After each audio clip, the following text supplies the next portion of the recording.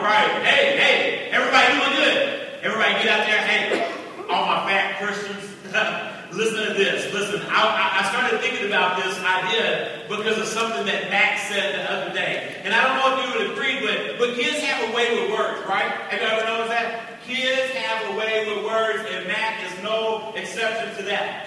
And let me just explain to you what I mean by that, all right? There's a couple things that can be said. First off, maybe you said something when you've had a good meal, or if you're talking to a child and you're like, wow, this food right here was yummy to my tummy, right? Anybody ever said that? Well, Mackenzie, she takes that phrase, and this is what she says, wow, guys, this food was yummy to my belly button. All right, so she's heard us say it, but she's kind of changed it, and she says a lot of cute things. I mean, the morning after I shaved out that hideous beard, I went in there, woke her up, got her ready for school, and first, she's kind of sleepy, so one eye's still closed, and she looked at me. She said, Dad, come here. And she put her hand on my face, and she said, Dad, you need to go shave that beard back on. And I still don't know what that means. Like, I don't know if she was saying that she was actually a fan of that ugly beard, or if she was trying to communicate, hello, you missed the spot, come on, go back in there and finish the job. I don't know. But here's what she said the other day. Man, we had given her something to eat, and it was dinner time, and you can always say, Matt, what do you want to drink? And it's always the same answer for dinner. I want some milk. But this night, she wanted a lot of milk, okay? 3 refills. Her cup's not huge, but still, 3 glasses of milk, that's a lot. And so here's the crazy thing. After she had finished that 3rd glass of milk, she stood up, and she kind of stretched, and she exhaled. And this is what she said. She said, Mom, I am so full. And Shanna said, well, Mackenzie, yes, I mean, you had so much milk. You drank 3 glasses. And then she went over there and she lifted up her shirt right here so she could show Mom her belly. And she said, look, Mom, now I have a big belly just like my daddy does. And Shanna said she started walking around like this, so evidently, in her eyes, I got a big belly and I just walk around like this, I guess. But seriously, here's the thing. Check this out. Man, let me get rid of this pillow. I didn't need one anyway. But here's the thing. Man, not sharing and not exercising our faith, man, makes us inactive Christians. RBC, listen. If we don't leave these walls and go into our community and exercise our faith as Christ followers, as Jesus walkers, walking the way of Christ, then, man, we're nothing but fat Christians. Have you ever thought about that? Instead, we need to redirect our philosophy. We need to be more like the sponge. We need to try to come into these walls, into this tunnel. We need to get the play, and then we need to go out and execute that play. But y'all know what a sponge does, right? You dip it in the water, and what does it do? It fills up with as much water as it possibly can. And that's what we need to do as believers. Man, like that sponge, we need to absorb all the teaching that we possibly can. But we also need to be ready to go and release it all over our community. We don't need to just fill up, but we need to fill up so that way God can squeeze it all over Greenville, all over where we do school, all over the houses that we live in, all over the city that we call home, all over where we do life. And I was thinking, not only do kids have a way with words, but James really has a way with words. Would y'all agree with that? I want to show y'all that.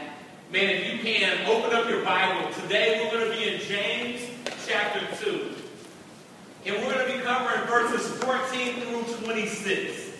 James chapter 2, 14 through 26. And so here's the thing.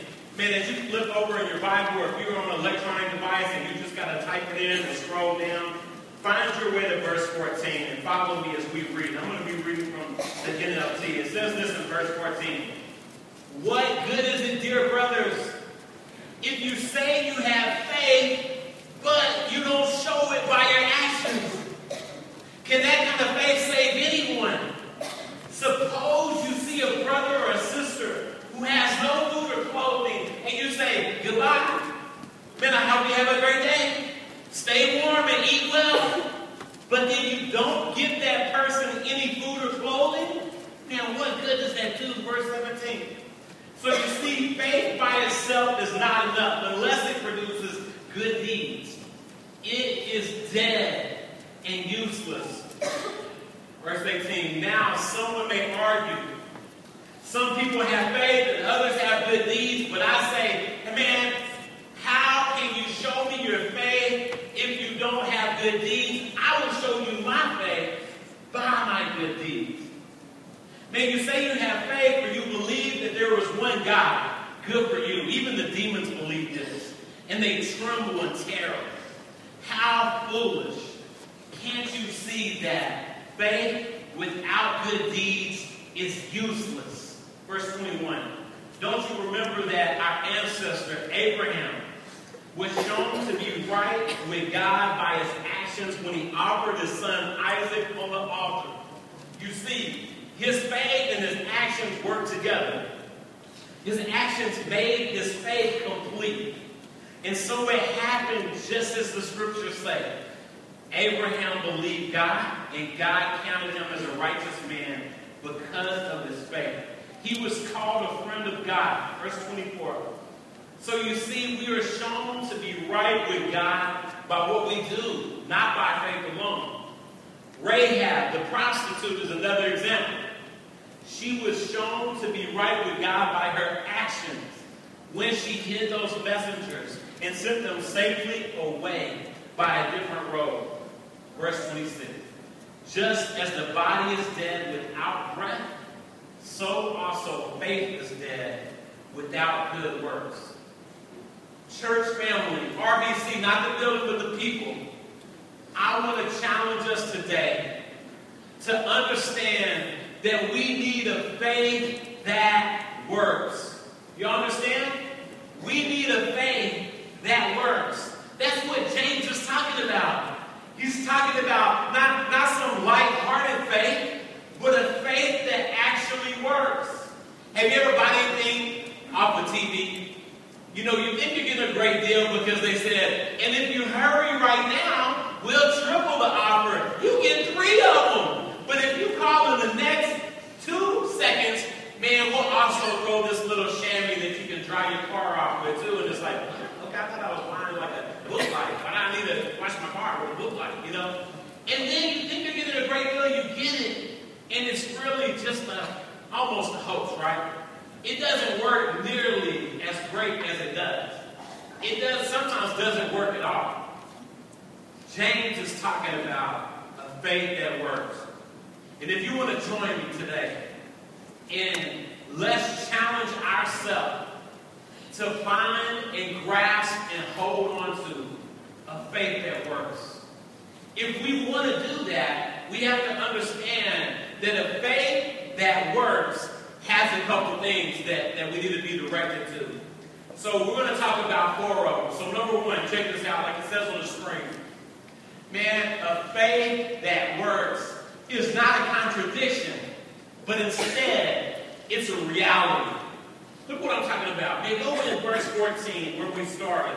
It says this right here. James starts out this argument about faith without good deeds or works is dead. Listen to what he says in verse 14. What good is it, dear brothers and sisters, if you say you have faith, but you don't show it by your actions? Can that kind of faith save anyone? James starts off firing. And not only does he start off firing, but he aims 2 questions right at us that can both clearly be answered with one answer. No. A negative answer. No. Immediately, if you read this, it says, what good is it, dear brothers and sisters, if you say that you have faith, but you don't show it by your actions? Can that kind of faith save anyone? The answer is no. No, it cannot. But if you want a faith that works, you got to understand that it's not a contradiction. It's a reality. And what I mean by that is, I've said it before. I've heard other people say it before. And they say, man, I don't know what James is talking about right here, because obviously what he's talking about doesn't really match up with what Paul is talking about in the New Testament. Immediately when we read that, maybe a red flag goes up and we say, oh, wait a minute, contradiction alert. But here's the thing. James's teaching does not contradict the by faith alone teaching of Paul that he talks about in Romans, in Galatians, and even Ephesians. And however, there's no contradiction at all. This is what I mean by this. It actually goes hand in hand. And when I talk to my brother Ed, he would just say, man, if somebody says that, they just don't know the Bible. And what he means by that is, man, they're looking on the surface, but they don't understand the context. They don't understand the background. They don't understand the context of the delivery. And here's the thing. Paul, fighting against the culture that promoted a false works salvation, going around saying, man, you can work your way to being saved. Then he had to fight against that. And he, in his faith and works conversation, focuses on the time before conversion. But this right here, James, he's focusing on the time after conversion. Because see, where James was and where James lived, he was fighting against a whole different culture. Man, he was fighting against Christian Jews that had eventually went to the extreme of thinking that works didn't matter at all. And here's the thing. In concise statements, bluntly, Paul is saying that works cannot bring us to Christ, that faith alone saves. But just as bluntly, James is merely clarifying the kind of faith that saves. Are y'all with me? Faith alone saves. But James is explaining the kind of faith that saves. And what I mean by that is we're all saved by grace through faith, not by works. But it's the saving faith that has works that will then accompany it. Man, as the saying goes, faith alone saves. But the faith that saves is not alone. Faith alone saves. But the faith that saves is not alone. It has good works with it. So, if you want to latch on to a faith that works, understand that it's not a contradiction. But instead, it's a reality. We ought to live that out wholeheartedly. Man, the second thing that I want us to talk about and look at today is this right here, number 2. A faith that works is not lazy, but instead is compassionate and very active. So the second thing right here, a faith that works is not lazy, but instead, man, it's compassionate and it's very active. Let's keep on reading. Let's go starting at verse 15 and we'll read down to verse 18. It says, suppose you see a brother or sister who has no food or clothing, and you say, goodbye, and have a good day. Stay warm and eat well, but you don't give that person any food or clothing.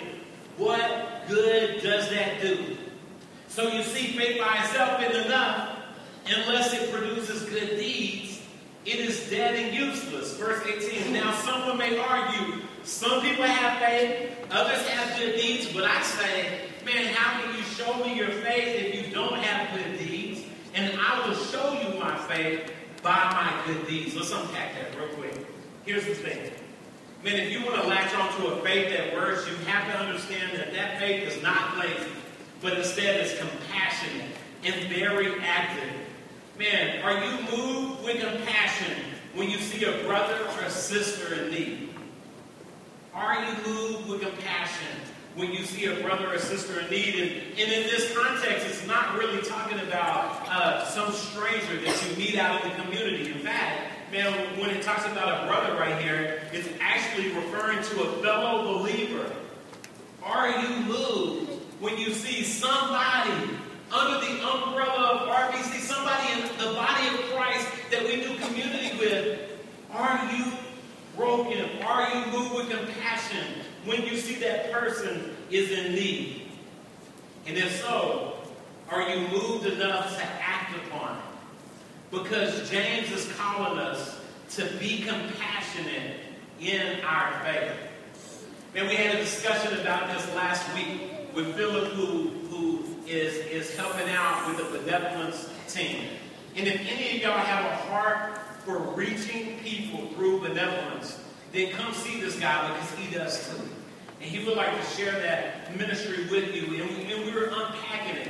And I want to show you what it says in 1 John chapter 3, verse 17 and 18. Listen to what it says.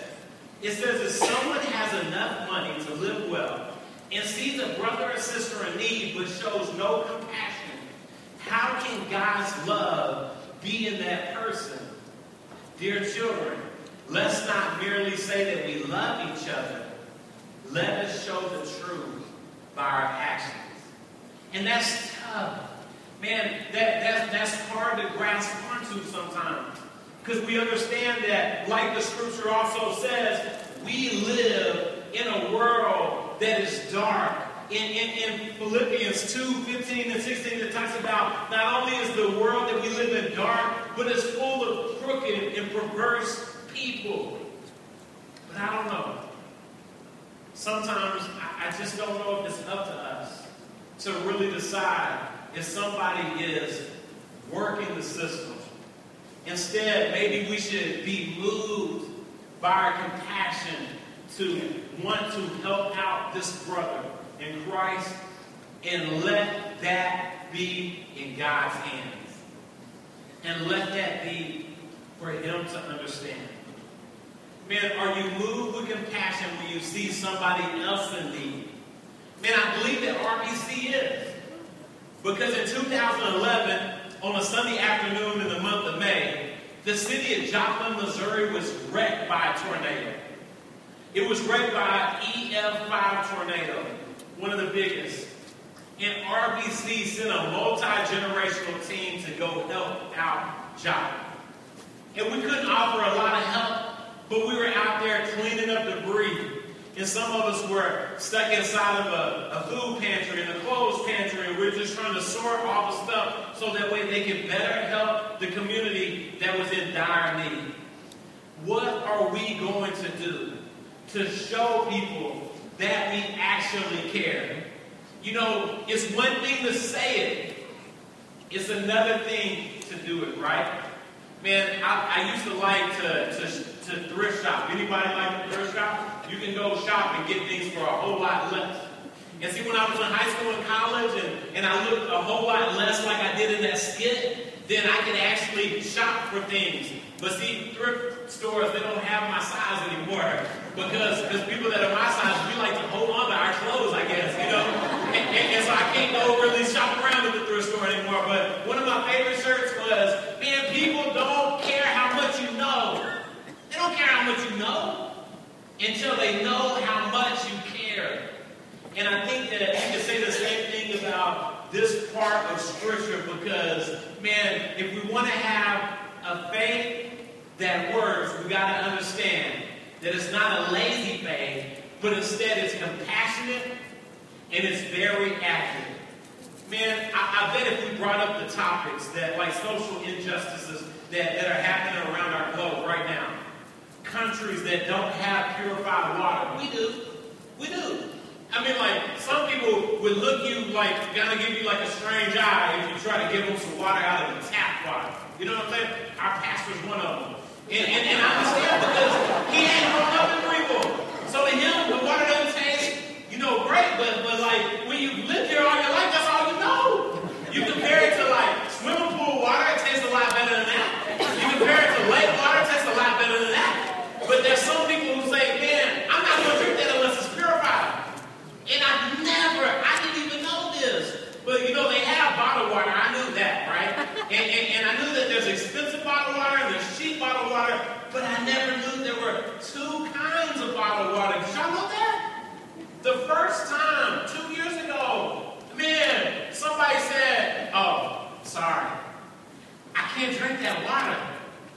because that's drinking bottled water.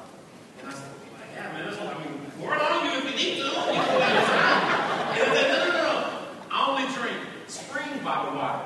I had no idea. Because I'm still a kid, so I'm drinking Kool-Aid bottled water. Like, give me some water, put some Kool-Aid in it. That's what I'm drinking. I didn't know that there was differences. But there are countries that suffer from the lack of purified water to begin with. But what are we doing? I mean, we don't like it, but are we moved with compassion to change? Man, I don't think any of us would support human sex trafficking. Horrible that it happens. But what are we doing about it? Are we moved with enough compassion to change? You know what? I was thinking about this. Mackenzie's growing. And we see her every day, and we can't believe that she's getting as big as she is. And sometimes it's in good measure because we take her to the park and we want to brag on how big she's getting. We want to take that picture, we want to put it on Instagram, we want to put it on Facebook, and I get that. But man, she's not always going to be where she is right now.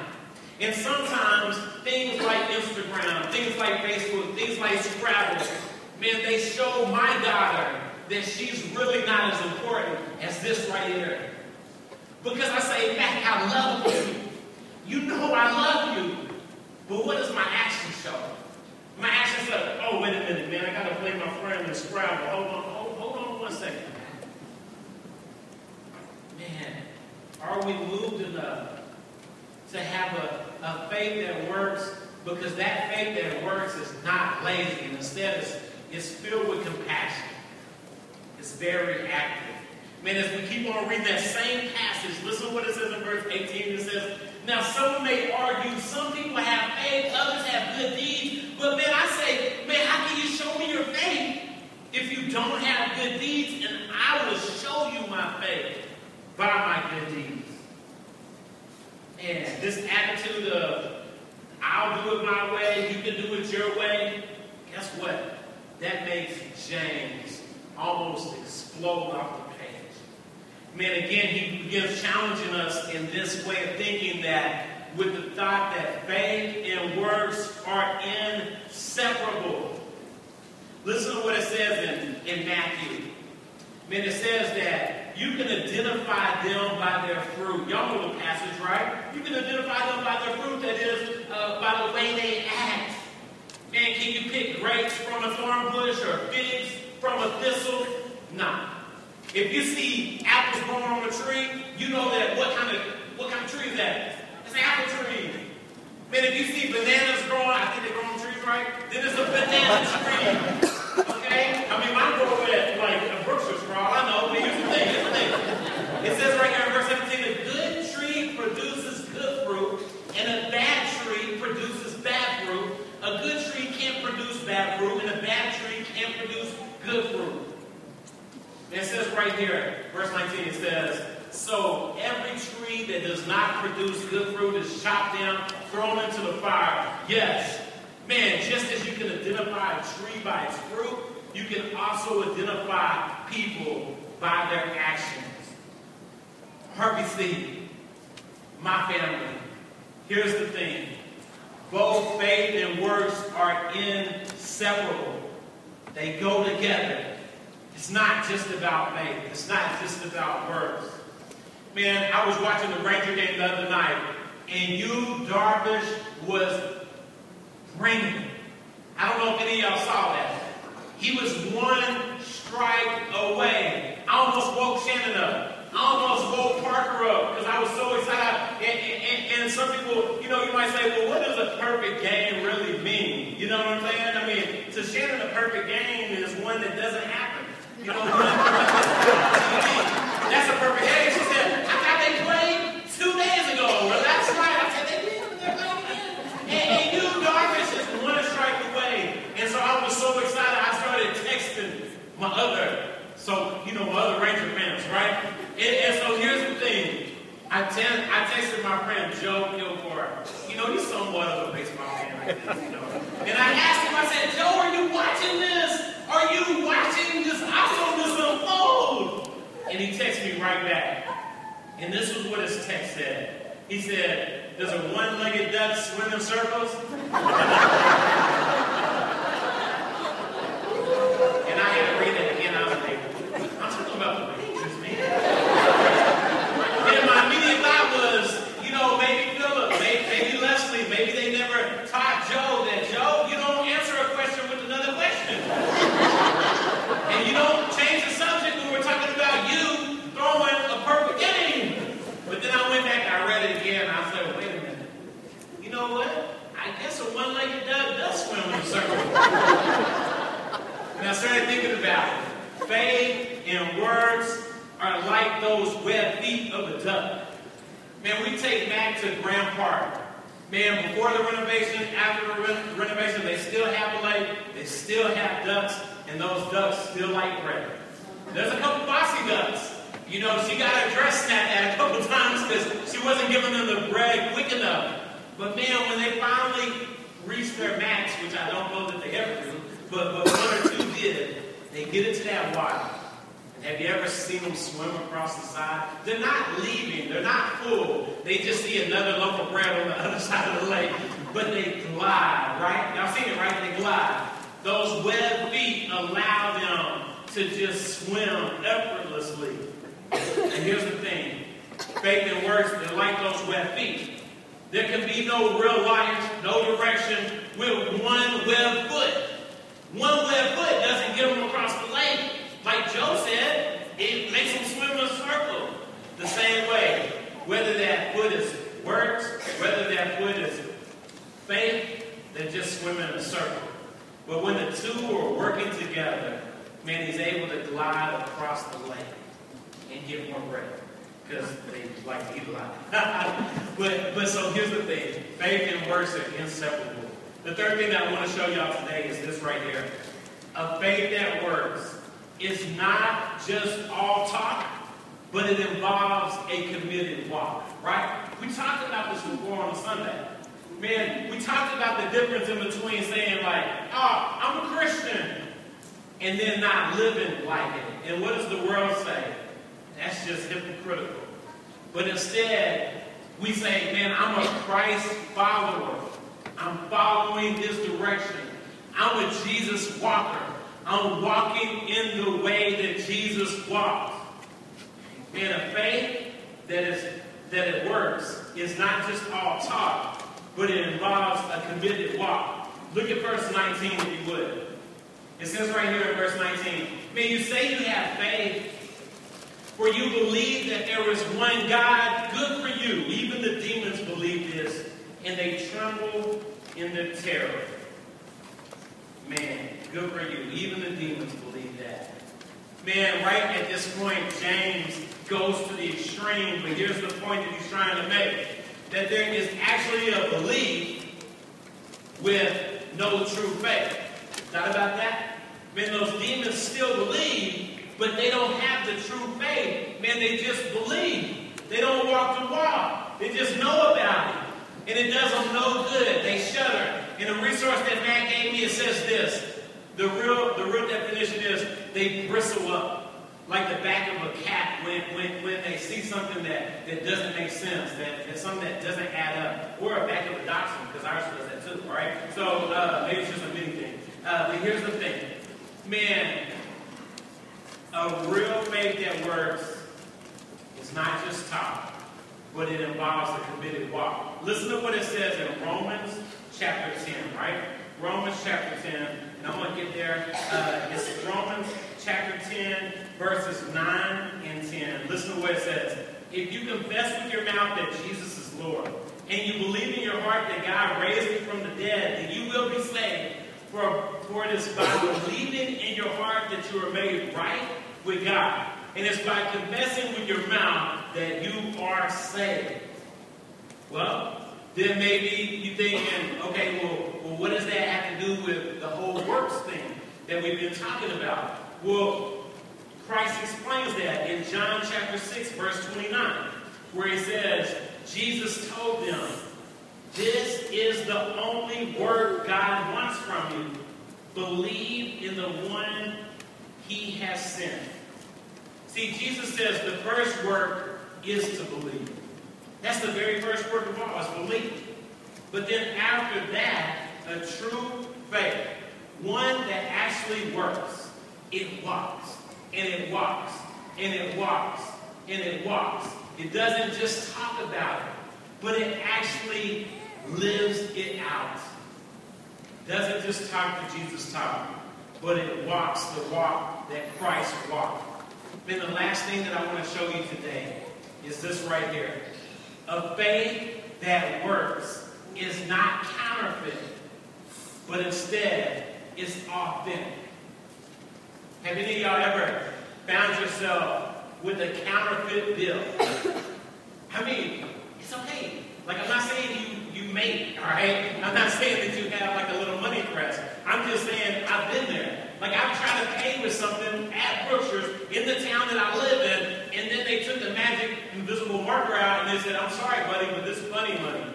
And I'm like, the bank ain't, wait, what? This is not fair. I got this for my birthday. I have a birthday card, Grandma. All right, so here's the thing. It didn't matter. It didn't matter because it was fake. It was counterfeit. But a faith that works is not counterfeit at all. Instead, it is authentic. All right? Let's get back to where we were, but let's start in verse 20. In James chapter 2, starting in verse 20. And it reads like this. How foolish. Can't you see that faith without good deeds is useless? Again, James just aiming these questions at us. And he's saying them, and he's constructing them in a way that, man, okay, yes, we understand. Faith without works is useless. Faith without works will be counterfeit. But instead, let's understand what it's like to live an authentic faith. Man, follow along with verse 21 through verse 24. It says this right here. Man, don't you remember that our ancestor Abraham was shown to be right with God by his actions when he offered his son Isaac to the altar? You see, his faith and his actions, they worked together. His actions, they were made his faith complete. Verse 23. And so it happened just as the scriptures say. Abraham believed God, and God counted him as righteous because of his faith. Man, he was even called the friend of God. Wow. Wow. Man, it goes on to say, so you see, we are shown to be right with God by what we do, not by faith alone. Family, faith and works cooperated perfectly together in the life of Abraham. Man, if he had never believed in God, he could have never done the good work of obedience when asked to offer Isaac as a sacrifice. Man, as well, his faith was shown to be true. It was completed. It was made perfect by his obedience, by his authenticity. In the same way, if we keep on reading, check out this next scripture. It says this right here in verse 25. It says, Rahab, the prostitute, is another example. Man, she was shown to be right with God because of her actions when she hid those messengers, and sent them safely away by a different road. Man, just as the body is dead without breath, so also faith without works. It says, so also faith is dead without good works. Man, Rahab demonstrated her trust in God by hiding those spots and seeking salvation from their God. Man, that's what counted for us to look at in Joshua chapter 2.